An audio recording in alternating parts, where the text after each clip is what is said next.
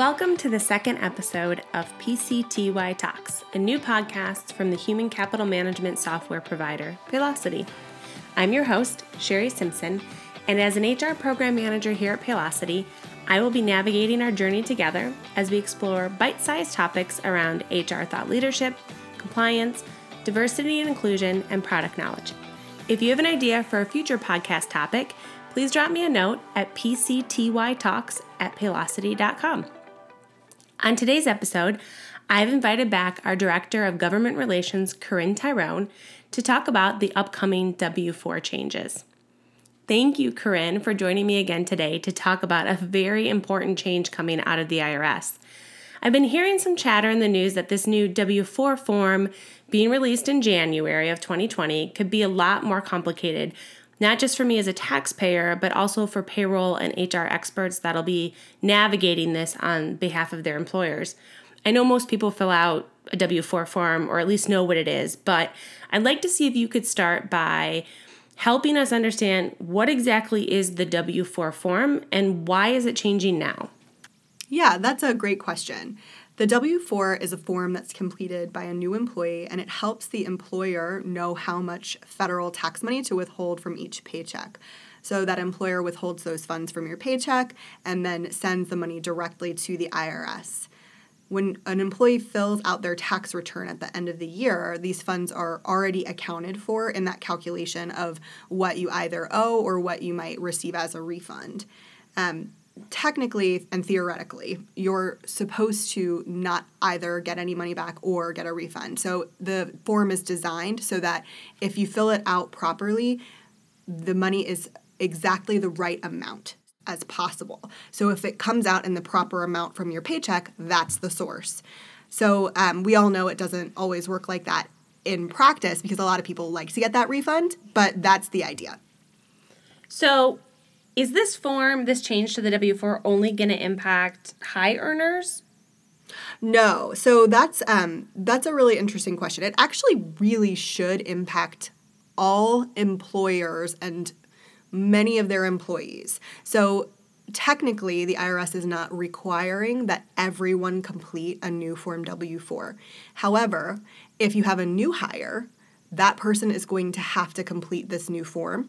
And if you need to update your withholding for any reason, so if you get married or if you have a child and you need to update that withholding, you're going to have to use this new form anytime after 1/1/20. So the change isn't really, it's not so much contingent on how much money you make. It's just a matter of when are you completing this form. Okay. It seems like it could be a little overwhelming to navigate. You've mentioned that it's not only going to affect employees, but also employers. What resources are out there for employers to navigate how they're supposed to handle this on their side of the house? So there are actually a lot of really good resources already available on the IRS's website. So IRS has a really fantastic FAQ page that addresses a lot of the common questions, and it does so from a variety of perspectives. So there's a section that are just kind of general questions, and that addresses things like I just said, like who does this have to impact? And then there's a section that's targeted at employers. So if you are the HR person that is charged with rolling this out to your workforce, there are questions that you might have in your mind that are addressed there. There's also a whole section dedicated to questions that an employee might ask. So if employees come to you and are asking for information or guidance, that's a great place to point them. So it sounds like, new employees are definitely going to have to fill out this form. There's an opportunity for your current employees to fill this out. But what exactly are the changes? Why do people need to have this new form? What is changing?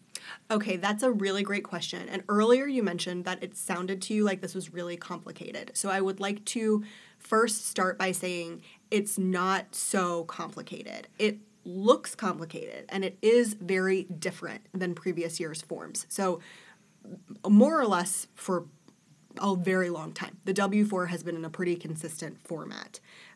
But the Tax Cuts and Jobs Act that passed at the end of 2017 made a lot of big changes.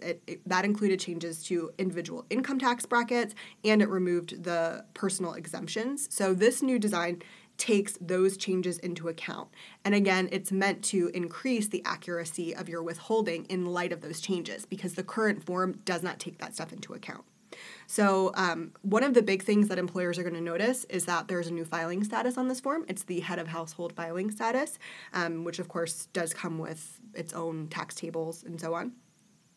The next big change, as I mentioned, is no longer are there any allowances, and that new federal form instead uses dollar amounts. So one big thing that people are going to notice is that if you have children, there's now a field where you enter a dollar amount for the credit for that child. The third thing is that IRS is now explicitly asking about other income. So, for example, if you yourself have more than one job, or if you live in a household with multiple incomes, so let's say you're married and your spouse also works, some of the steps on the form and the actions that you would then take as an employee completing the form will vary depending on that situation. So it sounds like new employees and employees who are now going to be filling out this form need to be a little bit more educated going into filling this form out than they ever had to be before. Yeah, I think that's true. And I think IRS is trying to make it as easy as they can. So, for example, I referenced that if you have multiple incomes, there are a variety of possible ways you might fill this out. That's going to start in step 2. So step 1 is basic demographic information. So you're going to put your name, your social, that kind of thing, your filing status. Step 2 is where they start talking about whether or not you have more than one income. So at that point, they give you 3 options for how you can move forward. So the first option is the most accurate, and that is the option of going to irs.gov and using their withholding estimator app. So it's 5 steps, and each of those steps asks you a series of questions. I went through it the other day myself, and it's a lot of information, so there is a bit of a buy-in here. But it's like 10 questions per section, and it changes depending on the answer you put in. So if I say I'm married, then suddenly there's going to be a section about the income of my spouse. It's kind of like using the automated tax software at the end of the year. Exactly. It's like a wizard. It's exactly like a wizard. So depending on the information that you put in there, something else is going to change down the line in terms of the question that you're asked. But then at the end, it's going to tell you exactly what additional amount of withholding you need to put at the end of the form. So you get to kind of skip the rest of the steps of the form itself if you go through that. Now, that is more of a time commitment, but it is more accurate. And it also really helps guard your privacy if that's something that you're concerned about.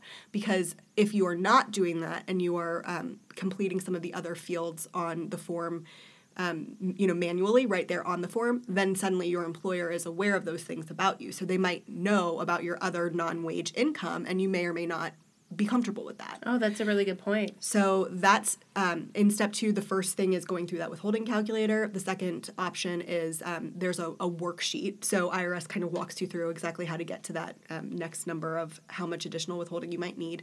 Or there's also the option of just checking a box right there. But if you check that box, it is the least accurate. So you can just say, yes, there are multiple incomes in my house, and that's all you know. So there are a lot of big changes, but as I said, there are also a lot of corresponding resources provided by IRS to help walk people through it. I know that one of the cooler resources I'm really excited to share with our audience is that we will be hosting a couple webinars actually on this very topic.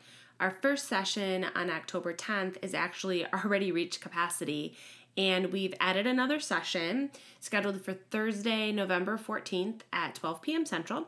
You can find the details on how you register for that session in our podcast notes. But we are going to take the time to go through the new W-4 form screenshot by screenshot to make sure that you're fully acclimated with the information. Well, that wraps up our second episode this season. Thank you so much, Corinne, for joining me today. Thanks for having me.